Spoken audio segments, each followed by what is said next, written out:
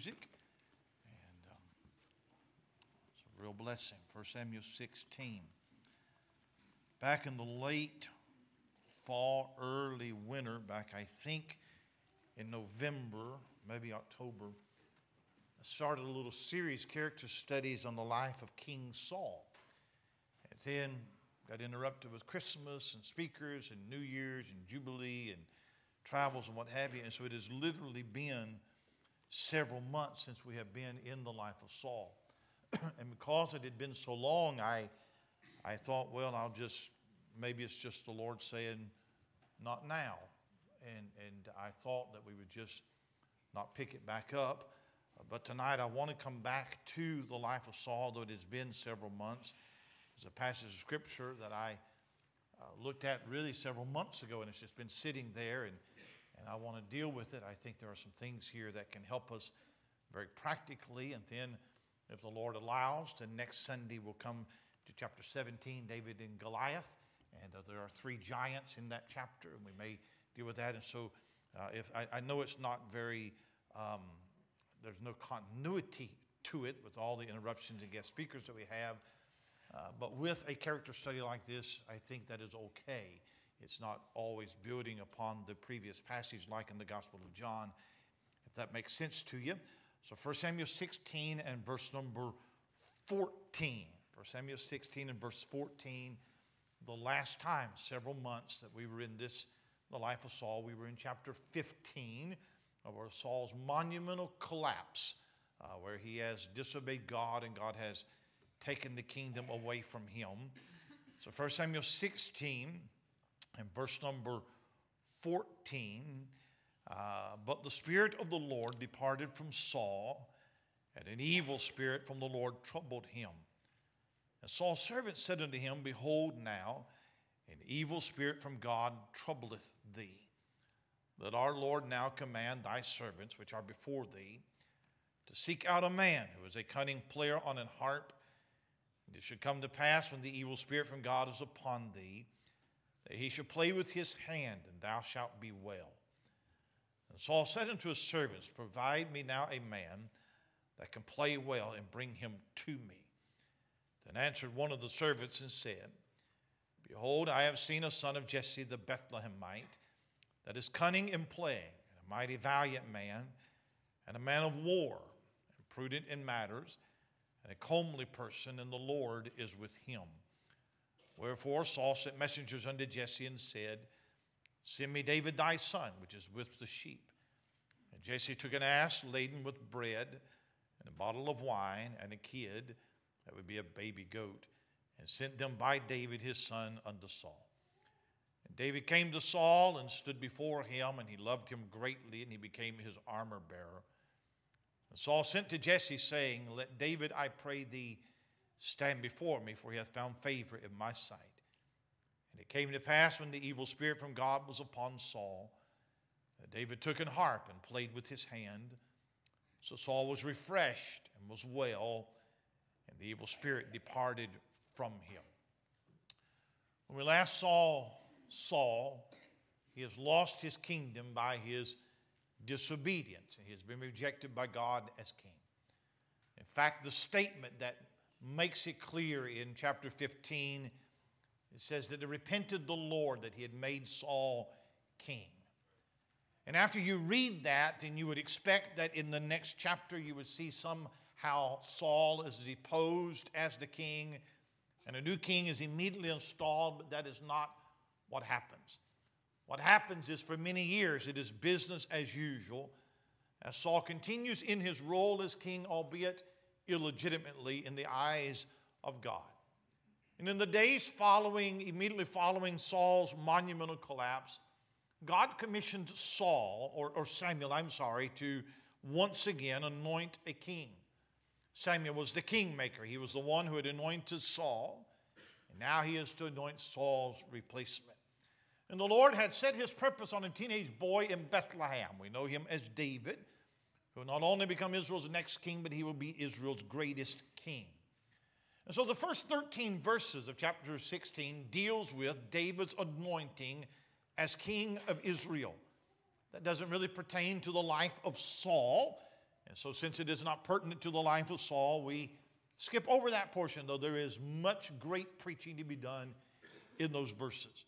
But the story is picked up in verse number 14, where it says that the Spirit of the Lord departed from Saul, and an evil spirit from the Lord troubled him. And it is a statement of judgment is what it is. Instead of killing Saul, God has left him to live the rest of his life without his influence. In subsequent passages, you will see Saul descend into this sort of mental insanity. His life has this downward spiral to it. And I cannot imagine living a life without having the voice of God in your life at all. But that's what happens to Saul. But the statement raises some theological questions. The first is, the Bible says, the Spirit of the Lord departed from Saul. And so some read that and wonder, was Saul saved or was Saul a lost man? If Saul was lost, then how could the Spirit of God be upon him? If he was saved, then how could the Spirit of God depart from him? And personally, we can disagree on this. I don't believe that Saul was a saved man. But I do understand that the Spirit of the Lord came upon men in the Old Testament to enable them or empower them to do his work. It has nothing to do with the New Testament indwelling of the Holy Spirit, but is simply his empowering of men. And the Spirit of God had come upon Saul when he was anointed. The Lord enabled him. He gave him wisdom, directed him to be the king that he was anointed to be. But now the Lord has departed from him. What a sad statement that is. I think one of the saddest statements in all of the Bible, I'm working on a sermon on this passage, is found in the life of Samson. And though Samson was a Nazirite and had a special calling on his life, he was a carnal, worldly-minded man. He was certainly not a spirit-filled man. And 3 times in his story you read that the Spirit of the Lord came mightily upon him, empowering him to defeat the Philistines. But then he laid his head on Delilah's lap. He gave away the secret to his strength. And when the Philistines came in, the Bible says that he wist not that the Spirit of the Lord had departed from him. He went out to do the same work that he'd always done, but this time he has to do it without the power and the enabling of the Holy Spirit. Right. And I think that so much of our service and so much of our ministry is done in the operations of the flesh and the strength of the arm, not knowing that the Lord has departed. We need the power of the Spirit of God on our lives, but too many times we go out and we live our lives whether he is with us or whether he is not. We pray, Lord, Holy Spirit, breathe on this service. But if you don't, we're going to go ahead and have church anyway. We would just like to invite you to help us along. And so the Spirit of the Lord has departed from Saul, meaning that he will operate without any direction, no influence from the Holy Spirit. But then there is a second statement in verse 14 that says that an evil spirit from the Lord troubled him. So does this mean that Saul has become demon-possessed? Was this a demon that was sent by God to torment Saul? Or was it an evil spirit, as in a spirit of depression that has overcome Saul's mind? And the statement has troubled Bible students for many years, and there have been many attempts at trying to help the text. That's what you do when you come to the Bible. You try to help the text is what you try to do. And some say it was an evil spirit, as in a demonic force. Others say it was a psychological or physiological matter, such as depression, or one commentator said hypochondria, some kind of bipolar disease, something like that. And so that there are different opinions as to what it is. And I read it exactly as it reads, that God brought judgment upon Saul's life by directing an evil spirit to come upon Saul and inflict him with mental and emotional and psychological torment. I see no reason to read it any other way. I know that God can order evil spirits, demons, as he wants, and he uses this one, I think, to punish a man, and he has no problem doing that. So I don't think it's medical. I don't think it is psychological. I believe it is a spiritual judgment that results in mental and emotional distress. So this is the place where we find King Saul in this next scene. And in this setting, in this context, there are some very practical lessons that we can draw from this that I want to give you tonight. And the first is, I believe that in this passage there is something that we can learn about the mind. Something to learn about the mind.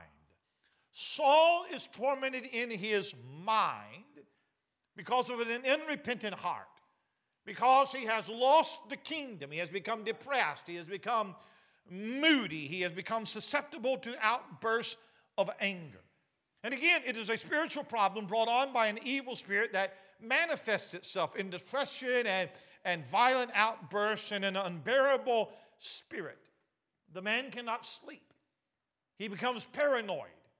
He thinks everybody is out to get him. He has no peace of mind. And it tells us something about the absence of God in a man's life.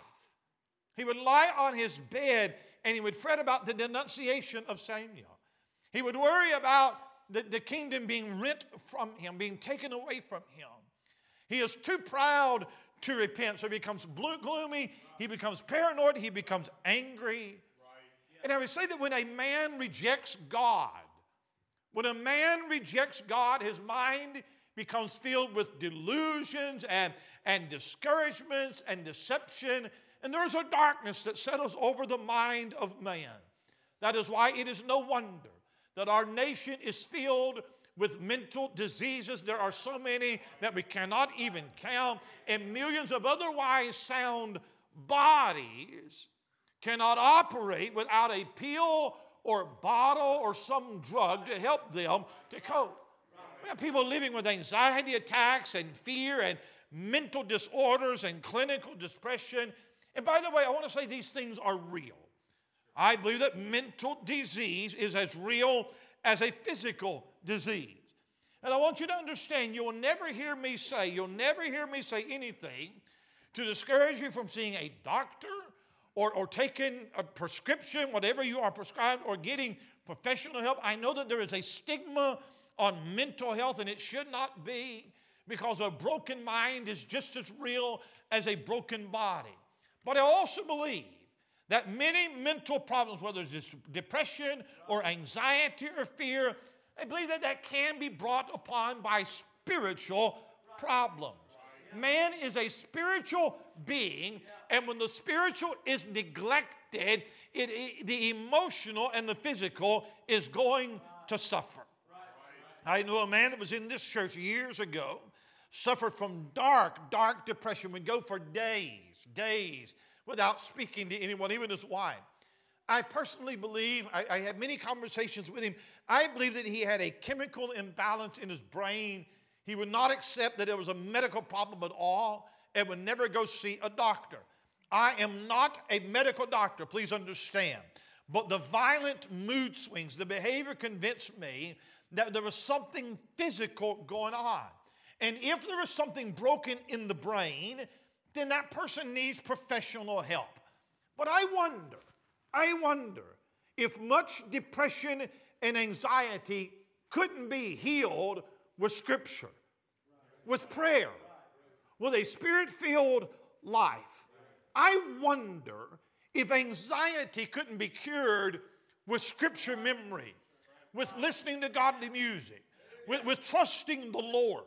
And if it's a medical condition, you're not going to preach it away. But if it's a spiritual problem, you're not going to medicate it. Boy, that was good right there. You should have. If it is a mental or a physical condition, you're not going to preach it away. But if it is a spiritual problem, you are not going to medicate it away either. The world's answer to mental health is psychiatry. That's their answer. And a generation ago, psychiatrists would treat every symptom of mental disease with speech therapy. Here's what that meant. Come see the psychiatrist, sit on the couch, and let's talk about it. Whatever the malady is, we're going to treat it with speech therapy. They would ask you questions and they would diagnose that and come up with some mental disorder, and you basically have to keep coming back and talk about it and for more counseling. However, over time, the world of psychiatry began to believe that there's a physiological cause for some of this. That it's not just in the brain, but maybe it is physical. Maybe it's not just how you feel, but maybe there is something physical going on. There is something physical that causes you to be angry. There is something physical that causes that child to have ADHD or be hyperactive or whatever it might be. And so the treatment moves away from speech therapy to medication. Find a drug for it. And the drugs became as dangerous and problematic as the symptoms that they were supposed to treat. And what has happened in this generation, that many people, even Christians, are taking medications, mind and mood altering drugs for things that the Bible addresses. And some Christians, they really want a mind that glorifies God. But you can't have a mind that glorifies God when you feed the mind things that glorify sin. You can't play video games that promote gore and gratuitous murders and watch television shows that highlight sodomites and fornicators and rape and murder. And when you start having mental and emotional problems, and then you want a doctor to help you with that. If you are battling fear, I feel like preaching, if you're battling fear or anxiety or depression, you might want to turn off CNN and Fox News and everything else. And I don't believe that the help that you need resides in anything that this world has to offer. The help that you need resides in God. The Bible says that He has given us all things that pertain to life and godliness. And the Bible says that God has not given us the spirit of fear, but of love and of power and of a sound mind. He's given us the power tonight to have a sound mind. And it means that when you got saved, that God took away your old mind and He gave you a brand new mind. A mind that can comprehend the truth of the Word of God. A mind that delights in God's will. And a mind that is renewed by the Spirit of God. And it doesn't mean that you'll never have bad thoughts again. It doesn't mean that you'll never have a battle with your mind again. But it means that you can take those thoughts and take them captive by the power of Christ and make them subject to the law of Christ. Amen. So there's something you can learn about the mind. The mind. But in this scene that we find Saul, there is something you can learn about ministry. Because Saul's servants recognized that the king needs help, and they found that music was soothing to him. Music is going to help. And so somebody who knows David, knows he's skillful at playing a harp. And what we need to get David, a musician, to come in and to play some soothing harp music when these fits come upon Saul, when these outbursts come upon Saul. Then let's bring David in and let him be here, and he can play music, and it will help soothe Saul's mind. And that is how David becomes connected with the family of Saul. He goes from musician to becoming an assistant to Saul, and then he's almost in the family, and he would be there when Saul would have these bouts. Then David is there to play his music. Now bear in mind, Saul doesn't know the future of David. Saul has no idea that this boy has been anointed to be the next king. And David has no desire to replace Saul. Well, there is just something ironic about David ministering to Saul when he has already been anointed to replace Saul. And here's the lesson I want us to learn, is that David is destined to be great. But first he had to learn how to be small. David would be a great leader, but first he has to learn how to be a great servant. These are not wasted years of his life. These are years of preparation. It is in the quiet fields of Bethlehem. It is in the service of King Saul that David's character is being molded into what he would need to be as king himself. So while I'm looking at Saul and looking at what's happening to him in the background, I see God using that to train one of his servants to be the leader that he's called him to be. David could have very easily thought, the prophet named me as the next king, so when is it going to be my turn? Why should I serve Saul? Because I have been anointed. And there's just an irony seeing David serve Saul when David has been chosen to replace Saul. But it's part of God's schooling for David. He is going to learn how to conduct himself in this palace, and it's going to serve him well for years to come. And I think young men especially are filled with ideas of grandeur and grand vision of what they will make of their life, and that is good. But a great life is molded in the furnace of small things. Learning to do menial tasks well. Learning how to handle adversities. Building a life of character and integrity. Learning to study. Learning to be quiet. Learning to serve others. Learning how to treat others with respect. It may be a dead-end job that God has placed you because he's put you there because there are lessons that you can only learn in that dead-end job. And David ministers to Saul, not realizing that God is teaching him the humility he will desperately need to be the next king of Israel. And I think that all of us tonight have a desire to do a work for God, but all of us have to recognize that there is so much training and there is so much preparation and there is so much molding for any work of God. And just because David was anointed didn't mean he was ready to be king. I was called to be pastor of this church at age 24. I will tell you there was a lot of work that needed to be done into me to make me ready for the task. I was not prepared for the task. Just because I had been called didn't mean that I knew everything. And many young men have gone off headlong into a ministry without giving consideration to the preparation needed for that ministry. So are you willing to do menial things before God gives you bigger things? Are you willing for God to change you and take some things out of your life before he uses you? Don't despise the days of preparation, the days of learning, and the days of refining that makes you a vessel that is fit for the master's use. So there's something to learn about ministry. But in the passage, there's obviously something to learn about music.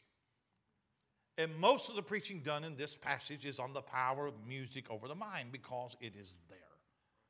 And the servants of Saul found that the only thing that would calm him was instrumental music, playing the harp.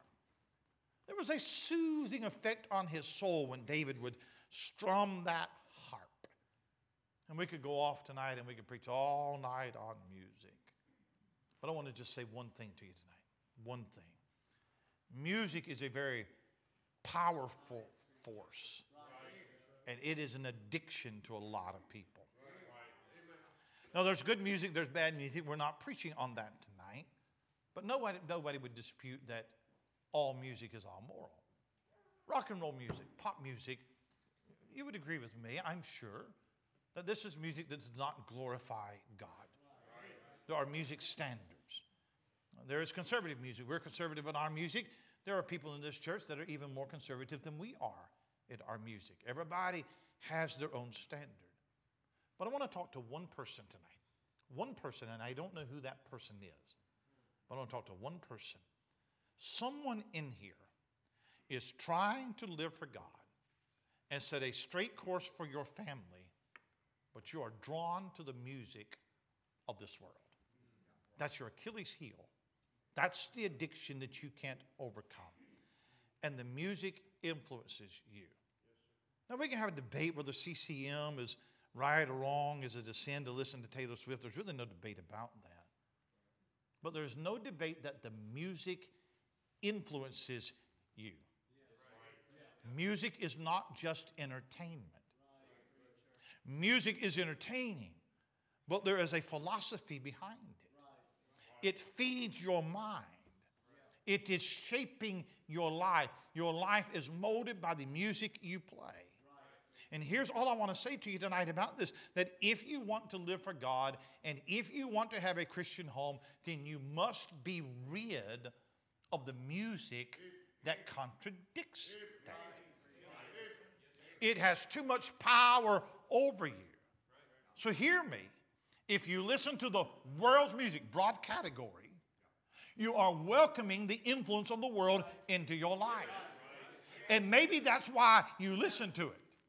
But I'm talking to somebody tonight who doesn't want the world in your home. You want a Christian home because you got little children that you want to raise for God, and you can defend your style of music. You can justify any kind of music you want to, but if you don't have holy music, you won't have a holy life.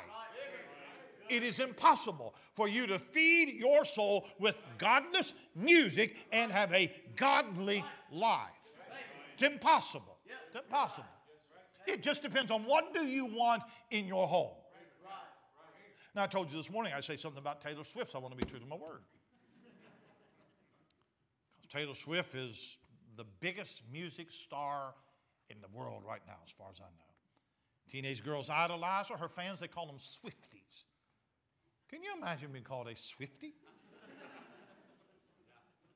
She's become one of the richest entertainers with her songs.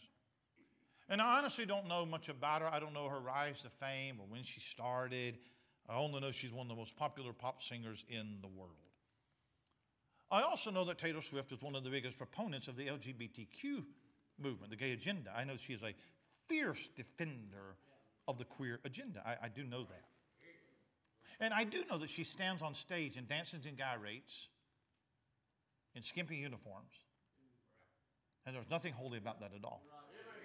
I do know that. I would not recognize a Taylor Swift song. If I heard it in Walmart, I wouldn't know that's Taylor Swift. I wouldn't recognize her voice. I wouldn't recognize her lyrics. But I do know from the research that I've done that almost all of her songs celebrates fornication, one-night stands, cheating. That's the theme of her music.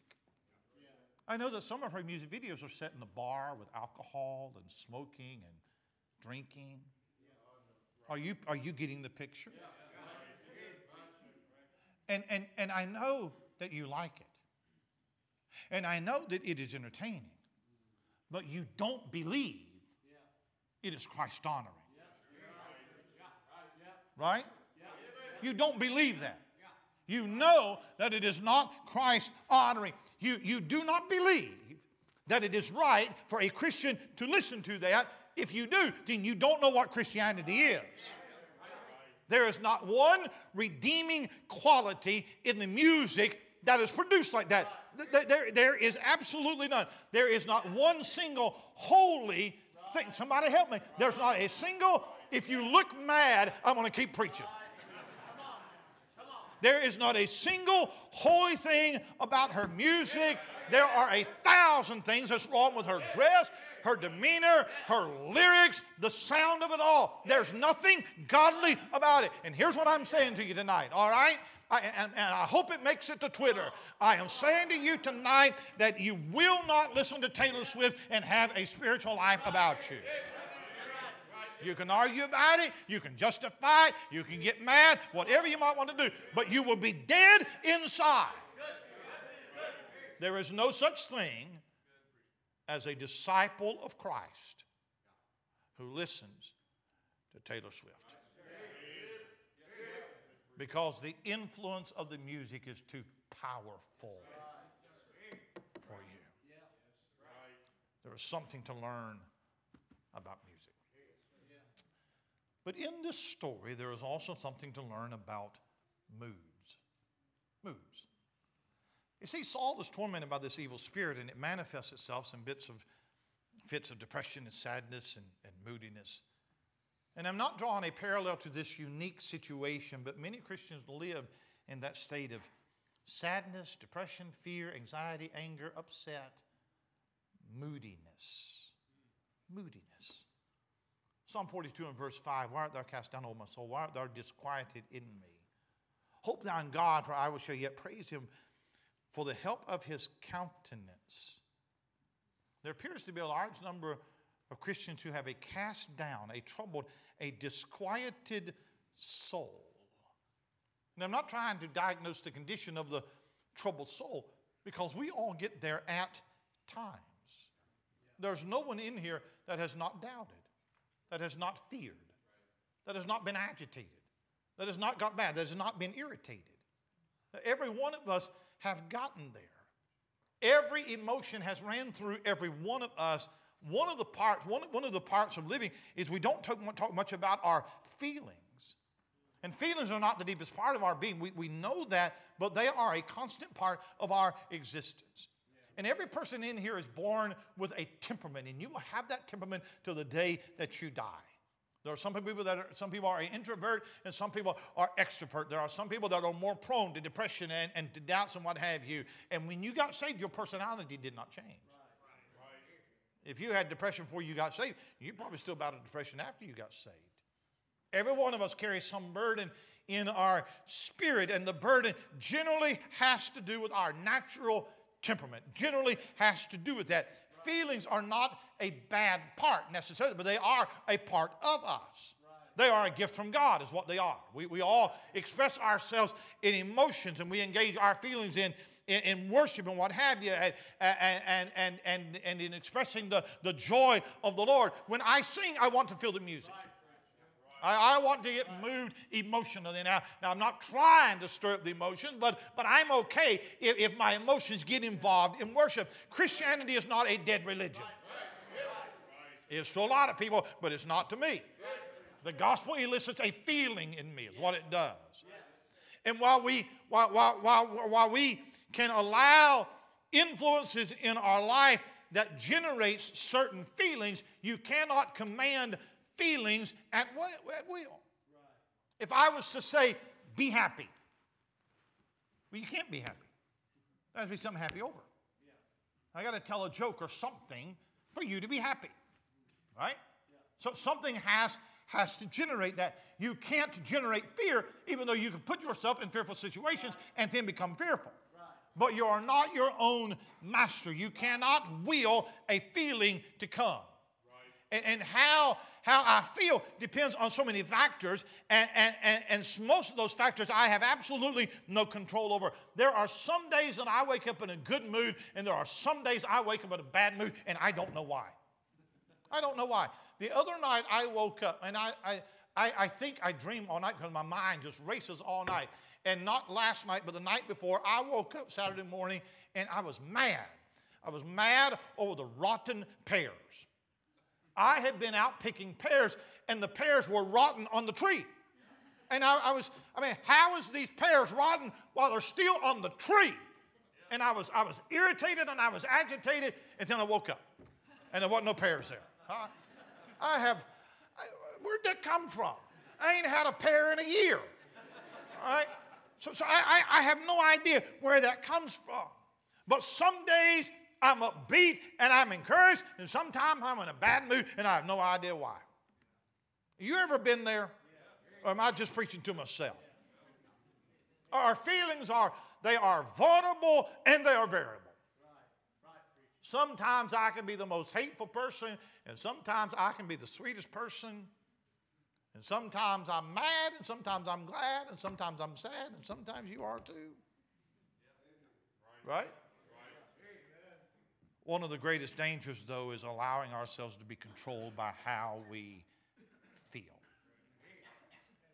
And oftentimes we excuse ourselves, well, this is my temperament, this is how I am. As if I am a slave to this is how I am. And there are some people almost kind of glory in the kind of man that they are. So you have to just accept who they are. But I want to tell you that there is nothing so unchristian as to allow your temperament to rule you. You may not be able to change your temperament, but you can control your temperament. Temperament is a gift from God, but because of the fall, it is tainted by sin, and it has to be ruled. And the same thing is said about your feelings. Yeah. Here is a man that is absolutely out of control. And there are some people that are moody and they do nothing to control it. Nothing. And when you're in a bad mood, a troubled spirit, then everybody around you has to suffer because you have no control over your spirit. Am I making sense tonight? I know I'm killing the service, I understand, but moods can come on you out of nowhere. I mean, just out of nowhere. But what do you do when the mood descends on you? You may get angry, but are you going to let that anger drive you the rest of the day, or are you going to confess it to God and get victory over it? Now, here is a man that doesn't have the Spirit of God on him. He is devoid, so he is at the whim and will of the mood. That's not you and I. We have the Spirit of God. So what do you do? What do you do? What do you do? Quickly. Make sure that it is not a sinful cause for our feelings. If you're depressed, if you're unhappy, whatever it might be, the first thing I'd do is I'd make sure that there is not a spiritual cause behind that. It does no good to deal with the symptom if you do not address the root problem. If you have sin in your life, if you're pushing against the conviction of the Holy Spirit, you're going to have to deal with that first. If you're harboring some secret sin, if you're fighting against the Holy Spirit, there's not going to be any joy. You've got to deal with that. And the only cure may be to get on your face before God and confess your sins and repent and open your heart and ask God to help you. Listening to the voice of God, when He puts His finger on your issue, get rid of that. You can't have any peace holding on to sin. So the first thing I would do is I'd make sure there's not a spiritual cause for my feelings. And then secondly, don't focus too much on your feelings. Don't make them the center of your life. They are not intended to be first place. They are not intended to rule my life. Do you know what should be the dominant force of my life? It is truth. It is true. It is what I believe, not what I feel. We are rational beings first that operate on truth, and then emotional beings. When you read the Bible, you don't read the Bible to get a feeling out of it. You read the Bible to get truth out of it. It isn't designed to work up some emotional stimulus. It is meant to impress something upon the mind. And when something is pressed upon the mind, then it plays itself out in the emotion. The truth is what gives you assurance. The truth gives you joy. The truth gives you peace. It gives you a settledness. So great feelings are not grounded on feelings. It is founded on faith. Feelings are never first. Don't be governed by how I feel. Be governed by what I believe. What I know and believe is the dominant force of my life. Here's the third thing I'm done. Learn to discipline yourself in reliance upon the Holy Spirit. Oh, that's hard, isn't it? We either resign ourselves to, well, that's just how I am. I'm a self-made man. This is just how God made me. Or we recognize that foul spirits, moodiness, all of that is a sin, and it must be confronted.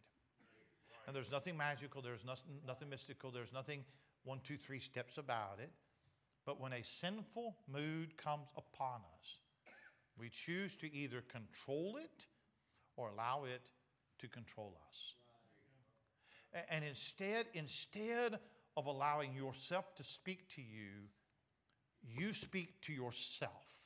The mood will stay around as long as you allow it. You say, well, what do I do? You have the power of godly music. You have the power of prayer. You have the power of the Holy Spirit. You have the power of Scripture. Now, I'm going to tell you something tonight. I'm talking about just moods. I'm talking about that bad attitude. What I'm talking about. I'm going to tell you something. If you cannot go to God in prayer and rely on the Holy Spirit and quote some Scripture and sing some good music, you ain't got no hope. But that's the resources. How is it possible with those resources that we cannot conquer our moods and our spirits and our bad attitudes and our depression? Speaking to yourselves in psalms and hymns and spiritual. Talk to yourself. Talk to yourself and tell yourself that that feeling is not going to dominate the way that my day goes today. Not going to happen today. And I don't always do that. Sometimes I do it way too late. You understand? Just like you. Sometimes I'm just as guilty as you are, and it is a sin, is what it is. Saul is tormented in his mind. He is beset with these terrible outbursts of anger and jealousy and paranoia. And his situation is unique, but this is a problem that you and I face, and we are not to be dominated by it. So run to Christ, and run to the Holy Spirit, and run to prayer, and run to the Bible.